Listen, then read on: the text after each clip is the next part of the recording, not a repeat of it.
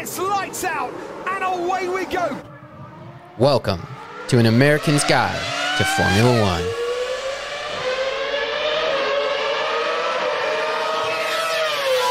Now let's start the show. Let's start the show indeed, and welcome back to part 2 of the Silverstone Grand Prix recap. We had a long intermission in between the two parts, but for good reason. I basically bullied my pal and friend into being on the podcast because he was the lucky son of a bitch who actually was at, let's just say the truth, the best race of the season so far. Welcome, Jim. Yeah. Hey, thanks for having me on. No, yeah, I'm basically really having you is an understatement. I basically forced you into it. I remember you were like leaving for catch your plane, and I was like, hey, do you mind maybe being on the podcast? And you were like, oh, yeah. And then I basically recorded a podcast saying that you were going to do it. So thank you for not making me a liar and doing this. Yeah, I'm glad to be here. But so let's just jump right in. What was that your first Grand Prix? First Grand Prix experience, yeah. And well, that sucks. Yeah.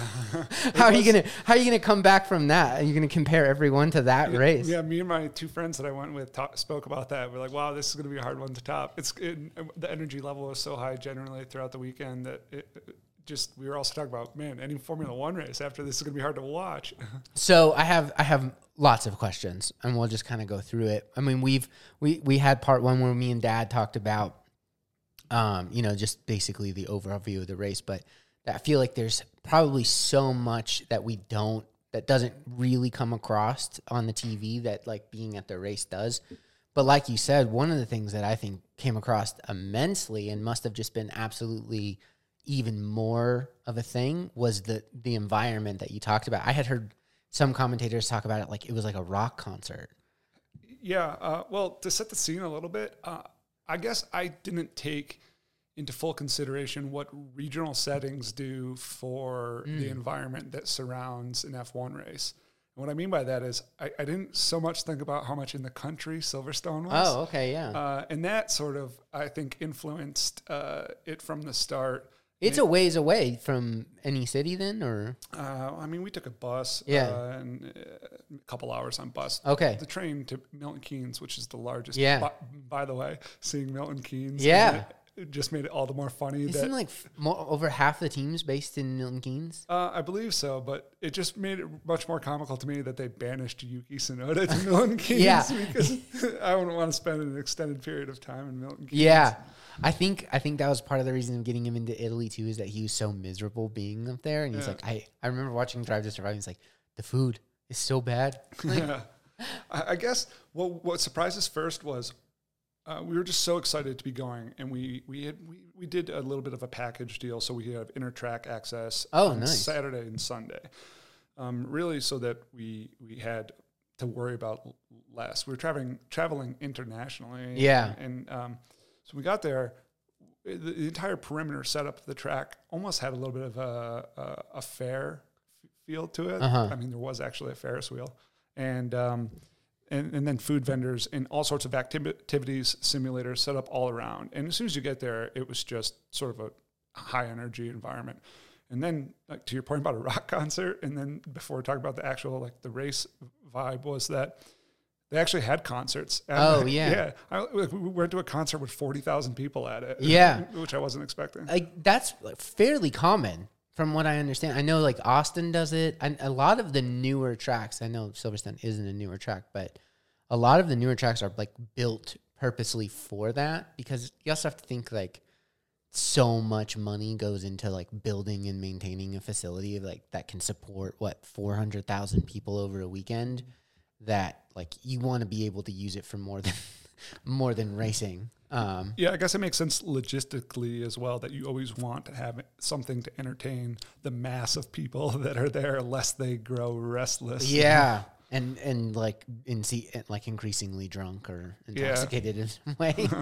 And then the energy around the race itself was from the start anti-Max, which was phenomenal. Which I respect, because I guess if you're the world champion, you're the villain.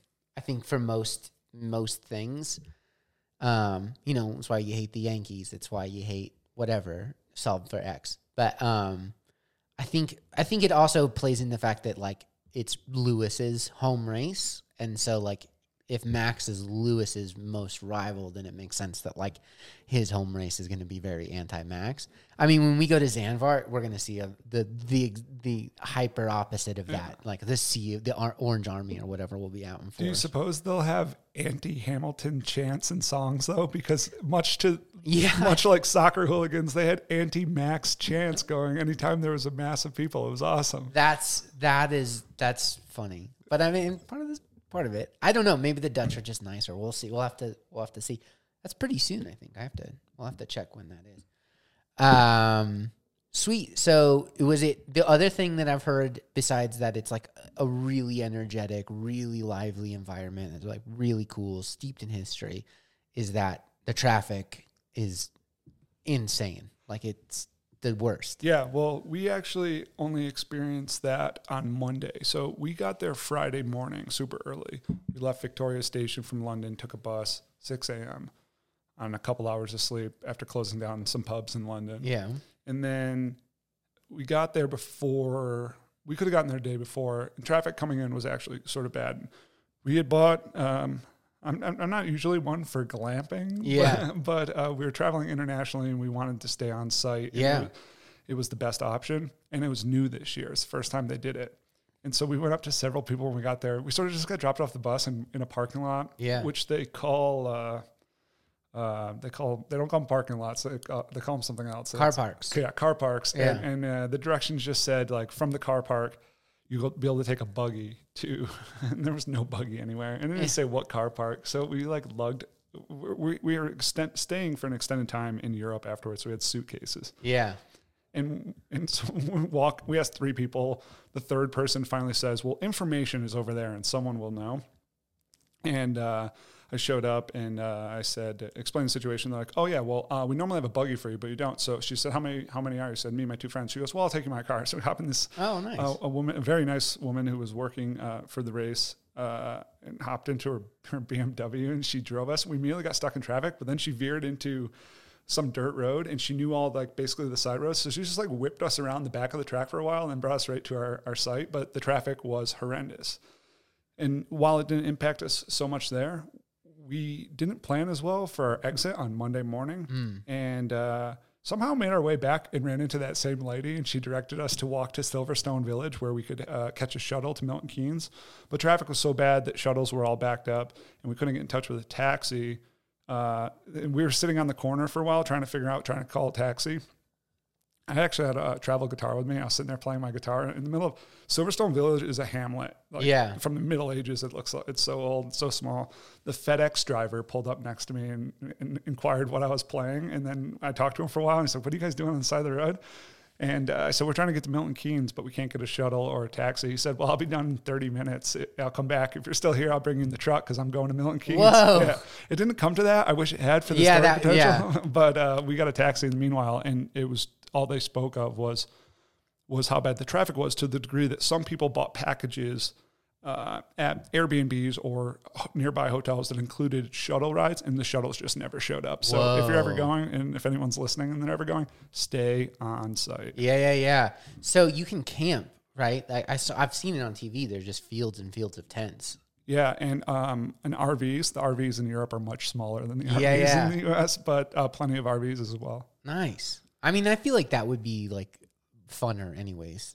Yeah, absolutely, because the events of the day end and you could go to sleep, but the energy is so high and it's like a music festival. Yeah, well, there's that, and then there's, like, either, like you said, you have to find a shuttle or something because, like, let's be real, I'm having some beers if I'm at a race or I'm doing something at least.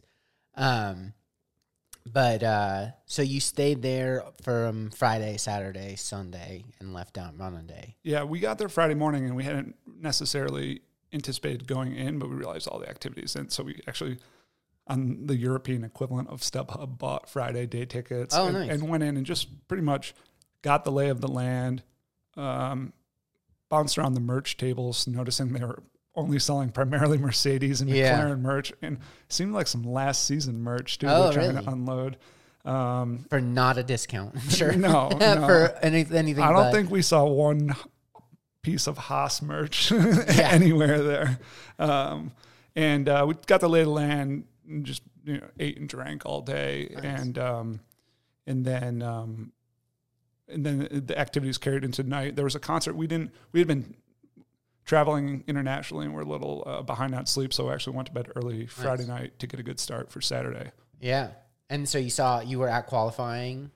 Yeah. So we were where we were located on the track, which actually you realize is an important question to ask someone when they go, because while most tracks have screens, it's nothing like watching it at home, and you have a fairly limited perspective. So we were on the inner greens, and that put us around the second turn. Basically, when you come into the village and you take the first turn, you go around that hairpin into the first DRS zone, which is right where our grandstand access was. So what was it? Quality started at maybe like 3. We went over at like 10. Yeah. They start serving booze at 11. Yeah. And there was food options that came with our ticket that had access to all day, and then we could go at our leisure up and down to the grandstand seats, and which was great because the weather wasn't good on qualies, and we were a little. While we wanted to see the qualities from race, it started to rain hard. Yeah. And we were one of the first, we weren't prepared for the rain. Yeah. We were one of the first people to say, let's go. Because in the tents behind the grandstand, there was plenty of TVs where you could watch the broadcast. So you could just get the whole spectrum. It started pouring. We made the quick decision just to go back down. And soon everyone else did as well. And we had already pulled up this small table right in front of the main TV. So then there was just a crowd of people behind us.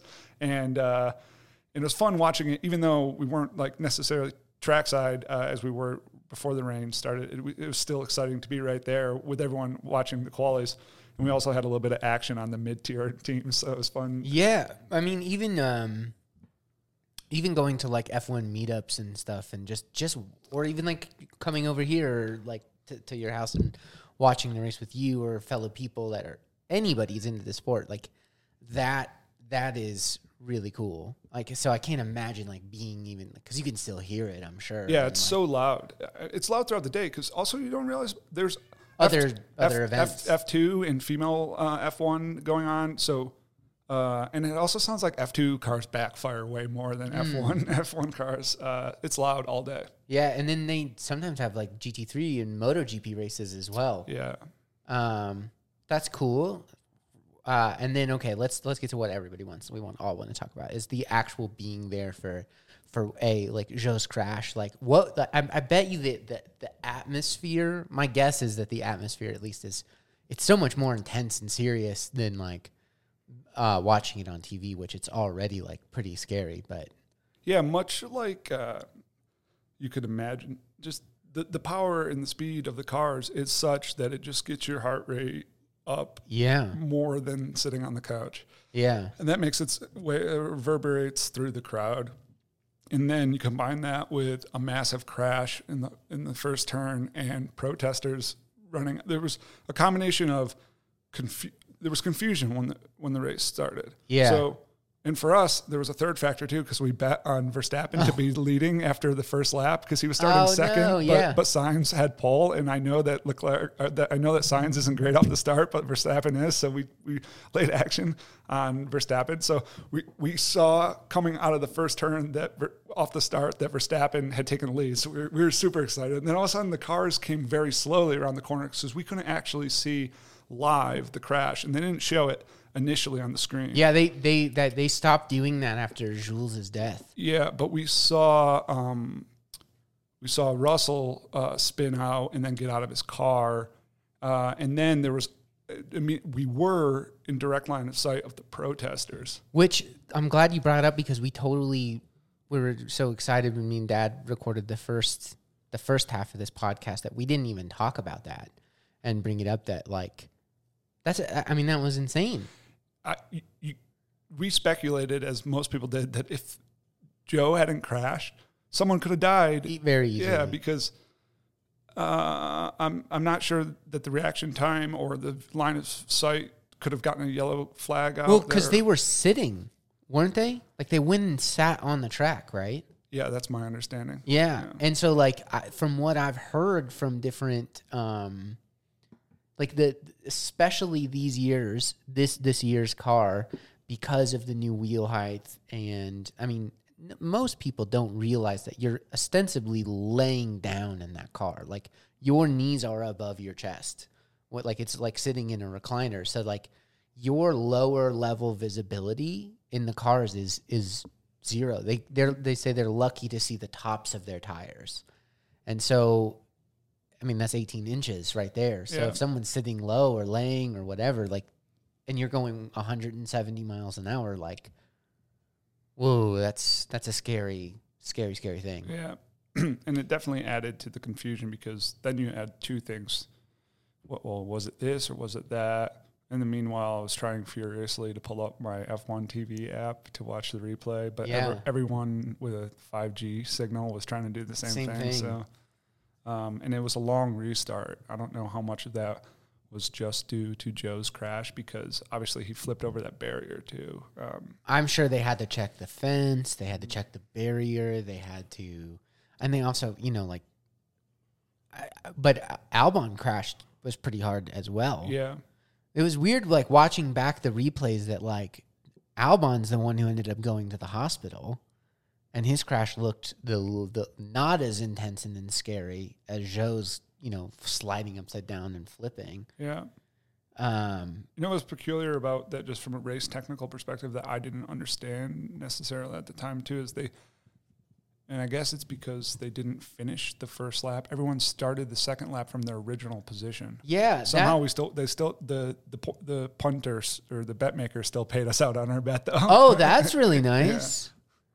There's like an official timing line is what it is that whenever there's a restart, there has to be an official order. So they have to either go through timing screens or like a detection zones or something. And because Joe's crash was so bad that like it was and the FIA and stewards have come under criticism, especially like when Norris crashed in Spa last year, and there were some like really like kind of slow calls to pull reds or yellows or safety cars, that I think that when they saw how bad the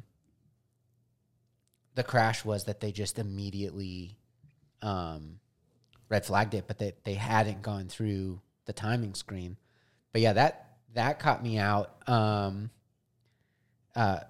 because I had to work that morning, and so I was coming back to the recorded, and so once I saw Joe was crashed, I kind of fast forwarded because I was like, I'm not going to sit through an hour of like them just speculating, like, and I can know, but then it was like they started lining up, and I was like, why is Sainz in front again? We went, I think, like eventually during the interim, we went and got a bottle of wine from the vendor and snuck it back into the grandstand. So, oh, nice. Yeah. And then once the race started again, it got more exciting from that point forward. Obviously, especially because it was competitive. Mercedes was competitive for several weeks in a row, and it was for us again. There's a theme to this week, that weekend, and the action I keep speaking about. We actually bet Sainz outright to win the race. Oh wow! Yeah, and so the drama. Hold on. We're getting interrupted by a phone call. I wonder who this could be. Hello, welcome to the podcast. Who's this? Oh, crikey. Hello, welcome to the podcast. Who's this? This is the Spicy Ketchup. The Spicy Ketchup himself. This is so fun. We didn't think you were going to be able to join, so we started, but I'm so glad you could. Dad, welcome to the podcast. Jim's here with us, as you know. I'm so glad you could join a little bit late. This is, really cutting edge live recording right here. I'm impressed with your technical skills just to splice them in there. That was good. Jim, we were to catch you up as to what we're just finished talking about the protesters and like experiencing that gnarly Joe crash live and in person, and Jim was just telling us how that him and his buddies they put a bet on Sainz to win the race. So yeah, and we were convinced that Ferrari would screw us out of our bet. In fact, they kind of did just by screwing over Leclerc rather than Sainz. Yes, they tried. They really tried to screw Sainz.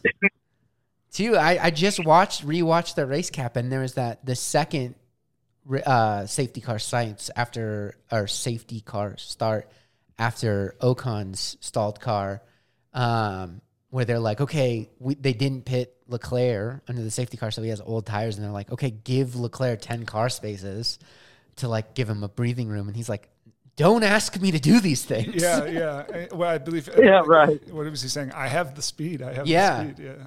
But it's like he's like, no, don't do this to me. Like, so, like, what was it, 150 races without getting a win is like the second most in the history of the sport. But, and I mean, I make no disguise of the fact that I'm a huge Sainz fan. So I was so stoked. But the other thing after rewatching it to prepare for this recording was just how much action there was. From the first lap on. Yeah, and I mean the last 10 laps in particular. Are probably some of the best laps. The trading of places for second place with Hamilton involved at the home crowd. I mean, you could hear it on the TV. I could not imagine what it must have been like to be there. More or less, everyone would just erupt and stand up cheering. Maniacally every time he did anything. Yeah. But then like there was even there was the part where he was battling with Norris, who's another Brit. Like it just must have just been insanity. Yeah, I know we talked about Hamilton a lot, but there was definitely a lot of love for Norris as well.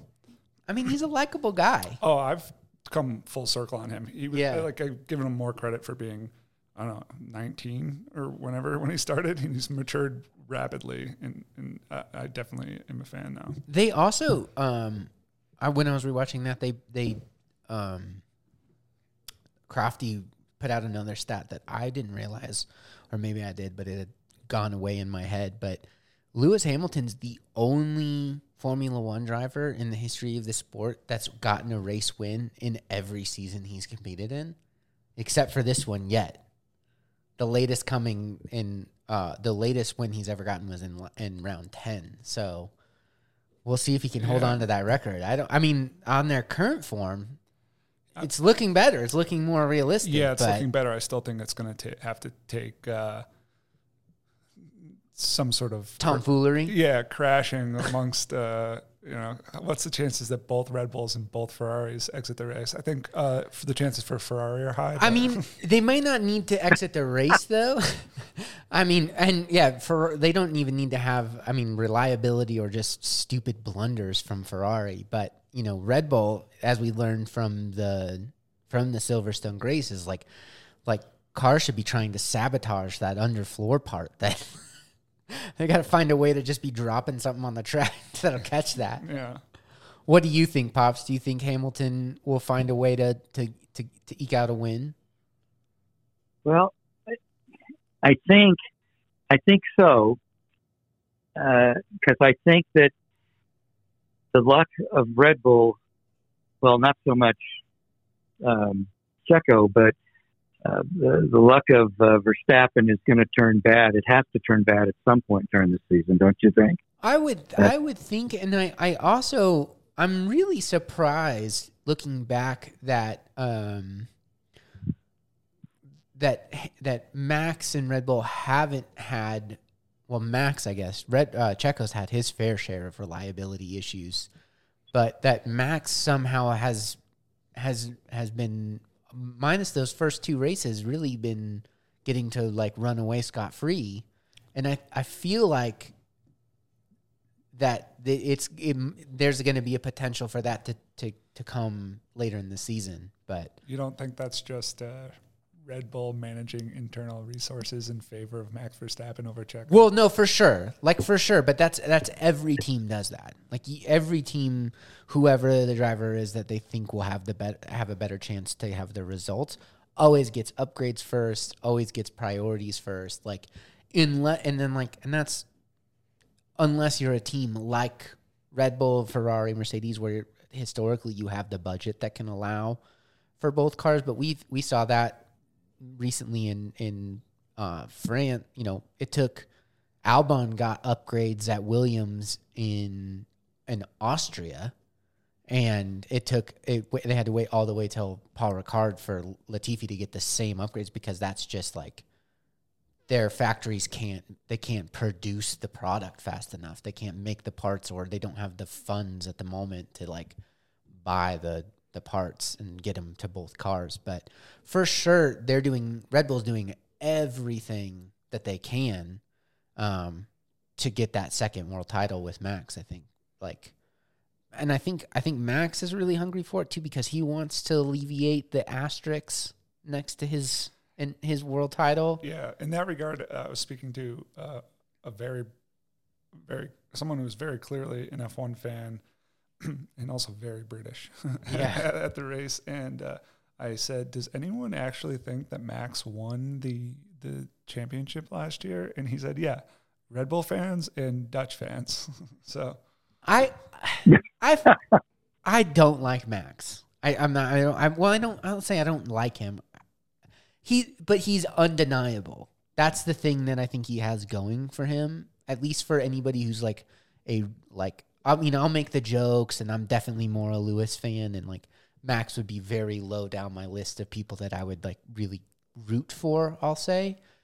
But the thing that he has going for him, I think that he has my respect, and he has the respect of anybody who, like, setting the jarring and jabbing aside and like just whatever fandom, like he outdrove Lewis last season completely.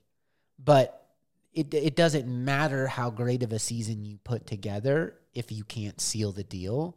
And without that intervention, like, he wouldn't have sealed the deal. And so, like, I do love hearing people refer to Lewis as an 8-time world champion, and because he really is too, like in the same regard that like it sucks for Max that asterisk will be there, because he won more races, got more poles, led more laps,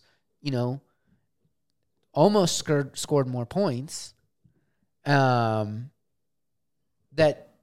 like it sometimes it does just come down to it. So like I appreciate the jabbing, but I don't. At least he was deserving of it. Like, it would have been even more like of an outrage if like he hadn't had like a fantastic season as well. What do you think, Dad?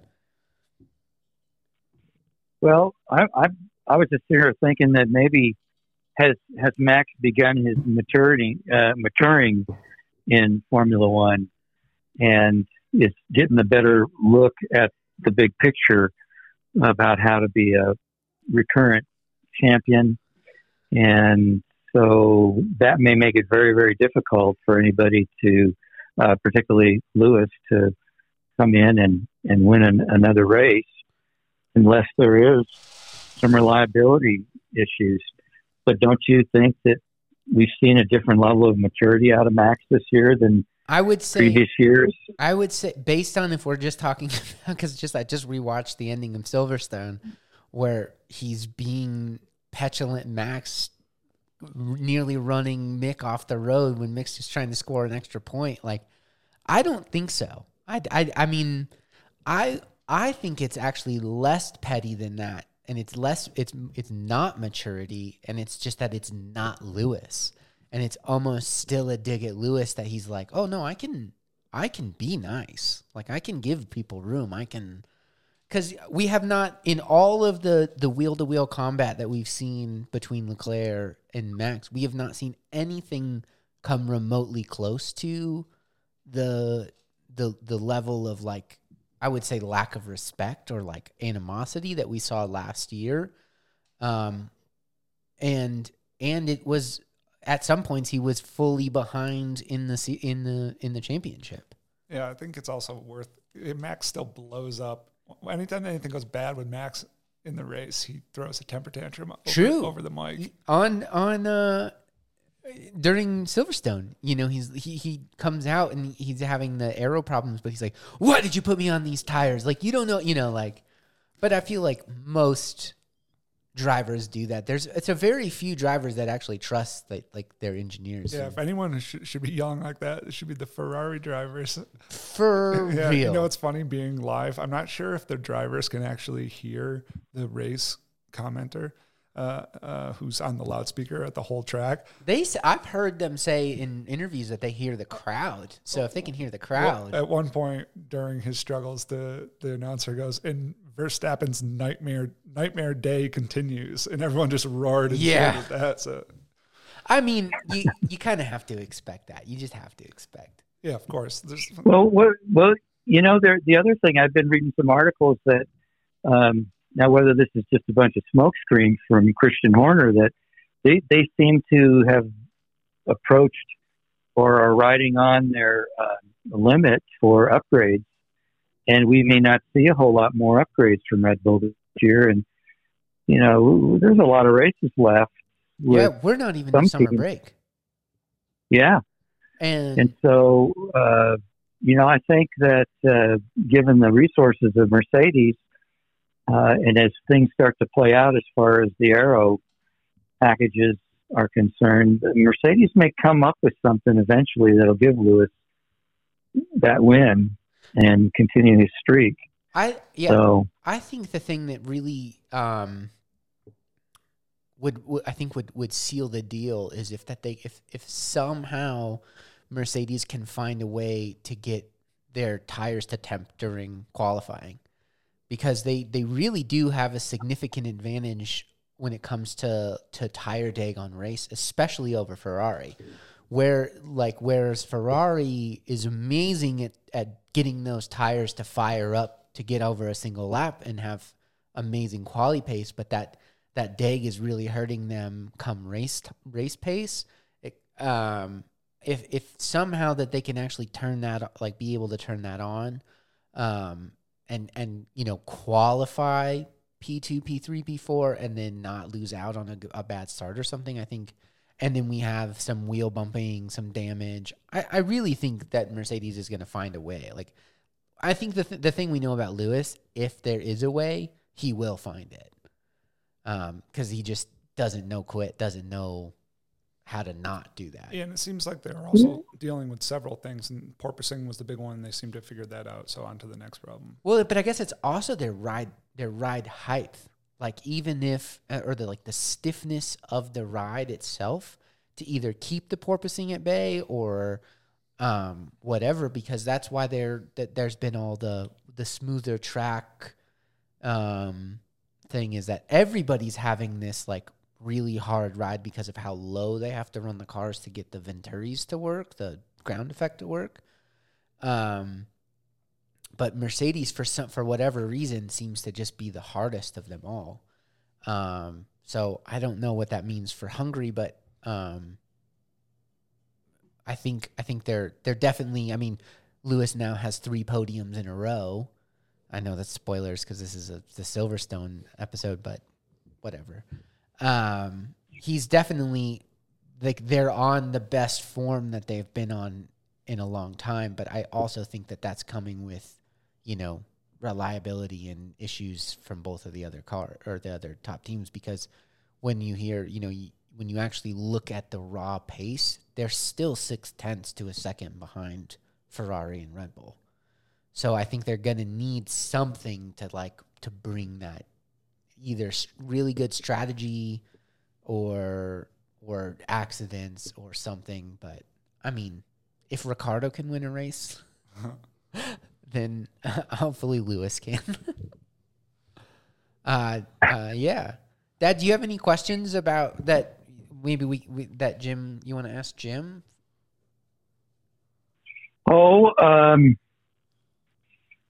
Yeah, but I can't.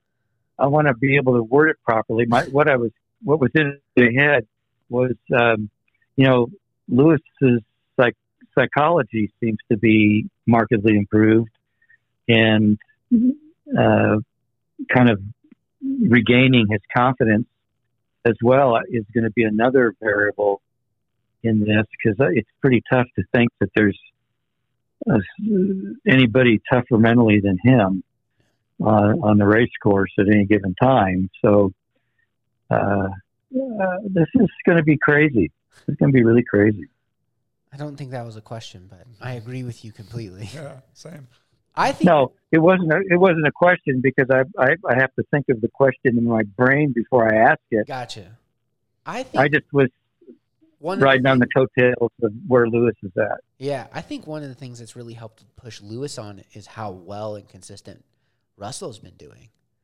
And, like, the pressure, like, I think Hamilton is a pressure responding driver. Like, you look at that's one of the things he's most known for, is that when he needs to deliver, he does. And I think that constantly having this young guy doing so well is really, like, energizing him to be like, oh God, I gotta be better. I am better than him, so I have to put the results in that prove it. But yeah, did you have a favorite moment of the Grand Prix or of the weekend, of the experience? It's hard. It was hard to top the last 10 laps of that race. Mm-hmm. I think that might be hard to top. Like, I've been watching Formula One for, God, Dad, how long have we been watching Formula One together? Since, like, the mid 2000s, and I don't remember. There's very few races that I can actually think of that have, like, as exciting of a race finish, and truly like dramatic race too. Like, but those closing on battle, like, did you watch? Were you big following Formula One back before the ground effect cars, like last year or the year before? Or? Yeah. Because like, we would never have seen that last year or the year before. Like, you were lucky to get 2 laps following within a second of somebody before you had to back off. Right. And so I think that, like, to that extent, like, these new cars are absolutely brilliant because it does allow for so much more wheel to wheel close combat. And the only thing I will say about all that close combat is Perez is really lucky he didn't get a penalty for cutting that chicane corner coming through the end there. But yeah, I think overall I would say about this year's race is it's sort of flip-flop, right? So instead of Mercedes, Red Bull, obviously it's Ferrari, Red Bull. But generally, the competition in the mids is also way, way better. And I've settled into looking for my action in that part of the race, and it's more competitive there. And I think some of those changes that they made to the cars are contributing to that. Minus McLaren, man, that's my overall biggest bummer is that I just want to see McLaren. They were, after last year, and they were doing so well, and same with AlphaTauri though too. Like, Bottas started the season all right. And by the way, he was the one driver we saw entering the track. Oh, yeah. And he rode in on a bicycle with, I believe, his girlfriend or his fiance. And he was just so... Tiffany something? It was just so casual. And you could tell that people were waiting for the arrival of the drivers. And everyone, you sort of anticipate big fanfare. And then all of a sudden he just rides by on a bicycle. His partner is, she's a professional cyclist. That's, like, what she does. Oh, all right. And then he competes. He's a competitive cyclist as well. Like, for his age, like, he came out here to Colorado and did a ride up in Breckenridge, and, like, he went into Boxcar. Which, for all of you listening who don't know, Boxcar is like a local Boulder coffee shop.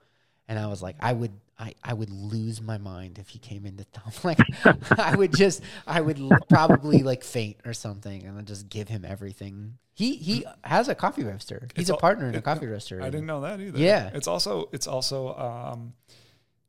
not entirely surprising given the size restrictions of these cars and the weight requirements. But when you see a Formula One driver in real life, they're tiny. Yeah, even Bottas, so I think it's just like a broader frame than some of his peers is small. They're tiny, man. Like, I mean, but, like, they have to, because you think about it, every kilo, I think Lewis said it, like, a kilo of body weight in an interview, like, if he's over 1 kilogram of his weight, it can account for 0.2 of a second per lap.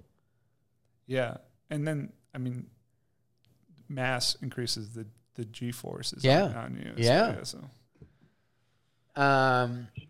Was there anything that was surprising about going to Silverstone that you weren't expecting and then experienced and were like, holy cow? Or Well, sort of one of the things was, and it really piqued my interest about other races, is that I think it became clear to me that there's an identity at Silverstone of the environment. And so in my head now, I have like, oh, that's sort of like in the country British race. Yeah. And you get the British culture through that regard. And so then it made me think, well, how would that compare to a race in the south of France? And a lot of that is just cultural differences between the countries, right? But or Singapore. Yeah. Right in the middle of this giant metropolitans. Yeah. And you sort of like, before I went to the race, I thought like every F1 races sort of have the same level of sophistication. Yeah. And I don't know that that's the case. I want to go to other races. Yeah. And then, it was also funny after the race to see the amount of helicopters flying out. Oh, I bet, man. Because we touched on the traffic being horrendous going to and fro because there's one road that goes to the circuit. But and another highlight of it that I didn't mention is before the actual GP, the British Air Force, the Red Arrows, did an aerial show. Oh wow! With an announcer calling out their moves and formations. I've never been to an air show. Yeah. And then here we have the Red Arrows, and that was spectacular. Dad, we gotta go. What are we doing? I don't know, son. we're just silly boys. I mean, we really now, especially now that we're gonna have 2 races within a day's drive of us coming next season. We just gotta go. We're cuckoo. Any other questions you got for Jimbo? Well, I had a for Jim. How are the accommodations and how does the support of feeding all these people that show up at this venue with such large crowds, and are people scattered by hundreds of miles and come in because?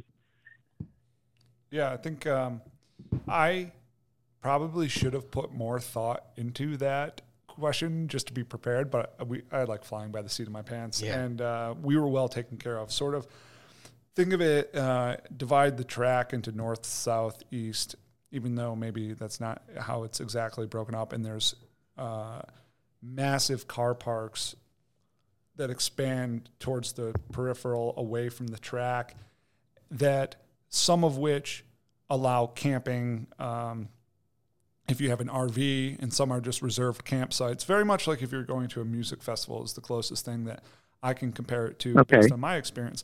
And then if you don't bring your own supplies, all around the immediate perimeter of the track is vendor after vendor after vendor selling beverages, food products, much like sort of if you went to a large concert event, like sort of food truck setups. And everything that you essentially needed was accounted there for in that regard. We, traveling internationally, took advantage of a camping package, a glamping package, which they did for the first time this year.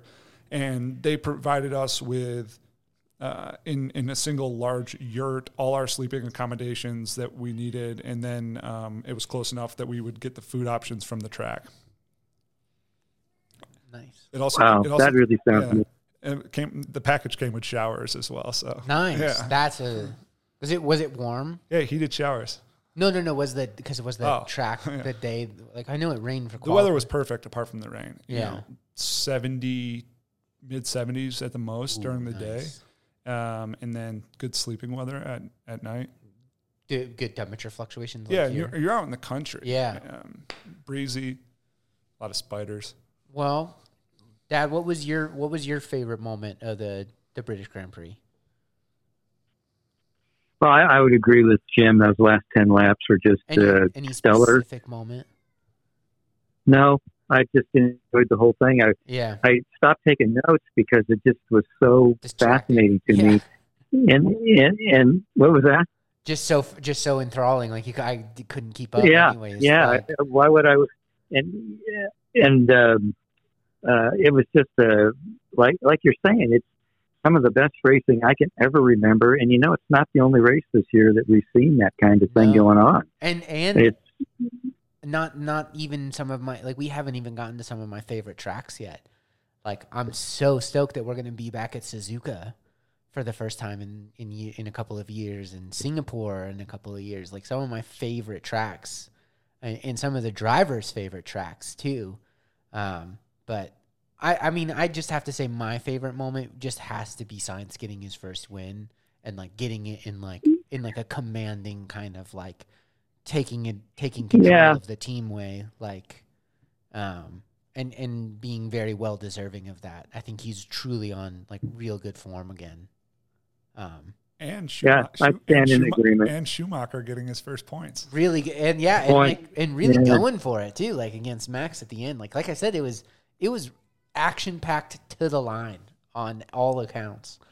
But yeah, last word to you, Dad, since you joined late. I'm gonna have to wrap this up, unfortunately. As much fun as I'm having. Well, I was wondering if Jim had commented on just the general attitude of the patrons at the race, the locals.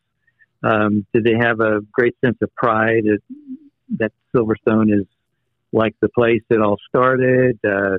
Were they pleasant people? Or did they ride on their laurels and had expectations that the visitors might not have of them, that kind of a thing? I think that yes, the local pride was very evident, and we experienced it. We didn't feel like we were at a race full of people from London. We felt like we were at a race with a bunch of people from England, and so you got more country pride than you would just sort of like ritzy fanfare. And I told a story earlier about how we were a long ways away from where we were staying, and someone working in hospitality graciously brought us over to our campsite in her personal vehicle, and we offered. I tried to give her a tip, £20, and she refused it. She says it's all part of the hospitality, and cool. like the FedEx guy asking us if we need a ride. You know, the local, the most immediate environment to the racetrack was beaming with local pride. And I think that comes across. I mean, even Sainz said when they were saying like that was it, you won, you know, and he's like, to win my first race for Ferrari and here, you know, like I even think that it comes across on television that like it's a reverent race for the sport. It's like very high, but that was great. I can't imagine how it feels there too.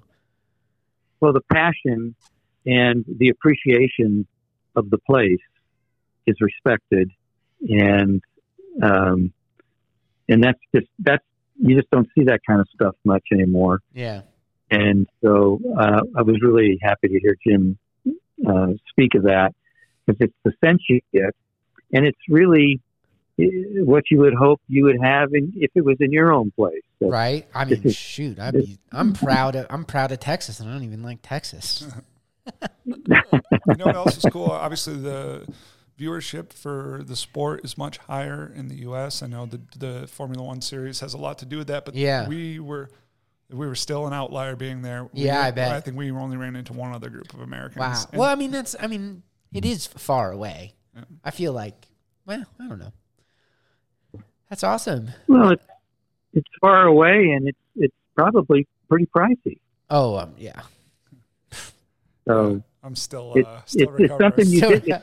That's something to like dip into the like accounts for. Like I'm trying to think of the amount of money I would have traded to be there for that race, though. You know, like that was a once in a life. That's a lifetime memory, though. You know, like, and that's why I think like we just got to carve it out and make it happen. Like we really just need to go big and go to Spa. You know, Monza, I hear. Monza would be cool. But like me and Dad's favorite track is Spa. Like it's the track. Bring your rain jacket. Well, there's more to Spa than the track. There's, you know, it's a place where, you know, our ancestors fought in the war and died there, and the reverence for the Allied participation and how it affected the outcome of the war is very high in Belgium and the museums that commemorate that, and the cemeteries that honor the Allies. It's more than just Spa. Yeah. It's more than that track. It's a whole picture. It's the beauty. It's the ringing of the engines through those forests. That's got to be the coolest. And,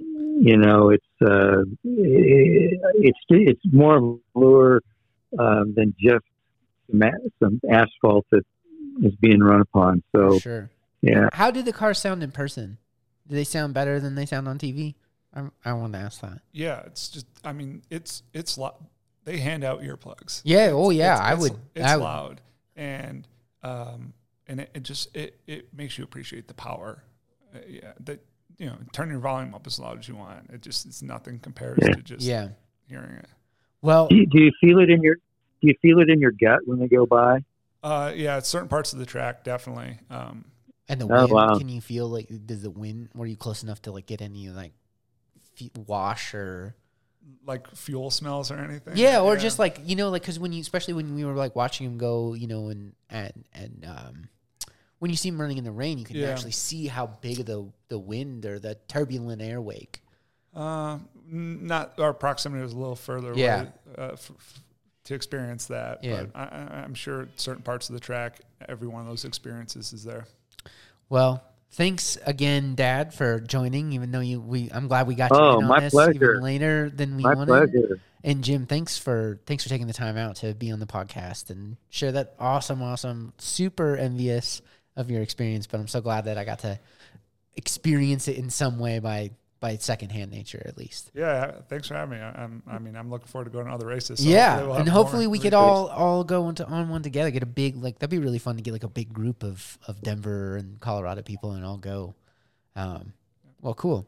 Thanks again. Thanks, Dad. Thanks everybody for listening. Hey, it's great to be with you guys. Appreciate it. Yeah, appreciate your perspective, Jim.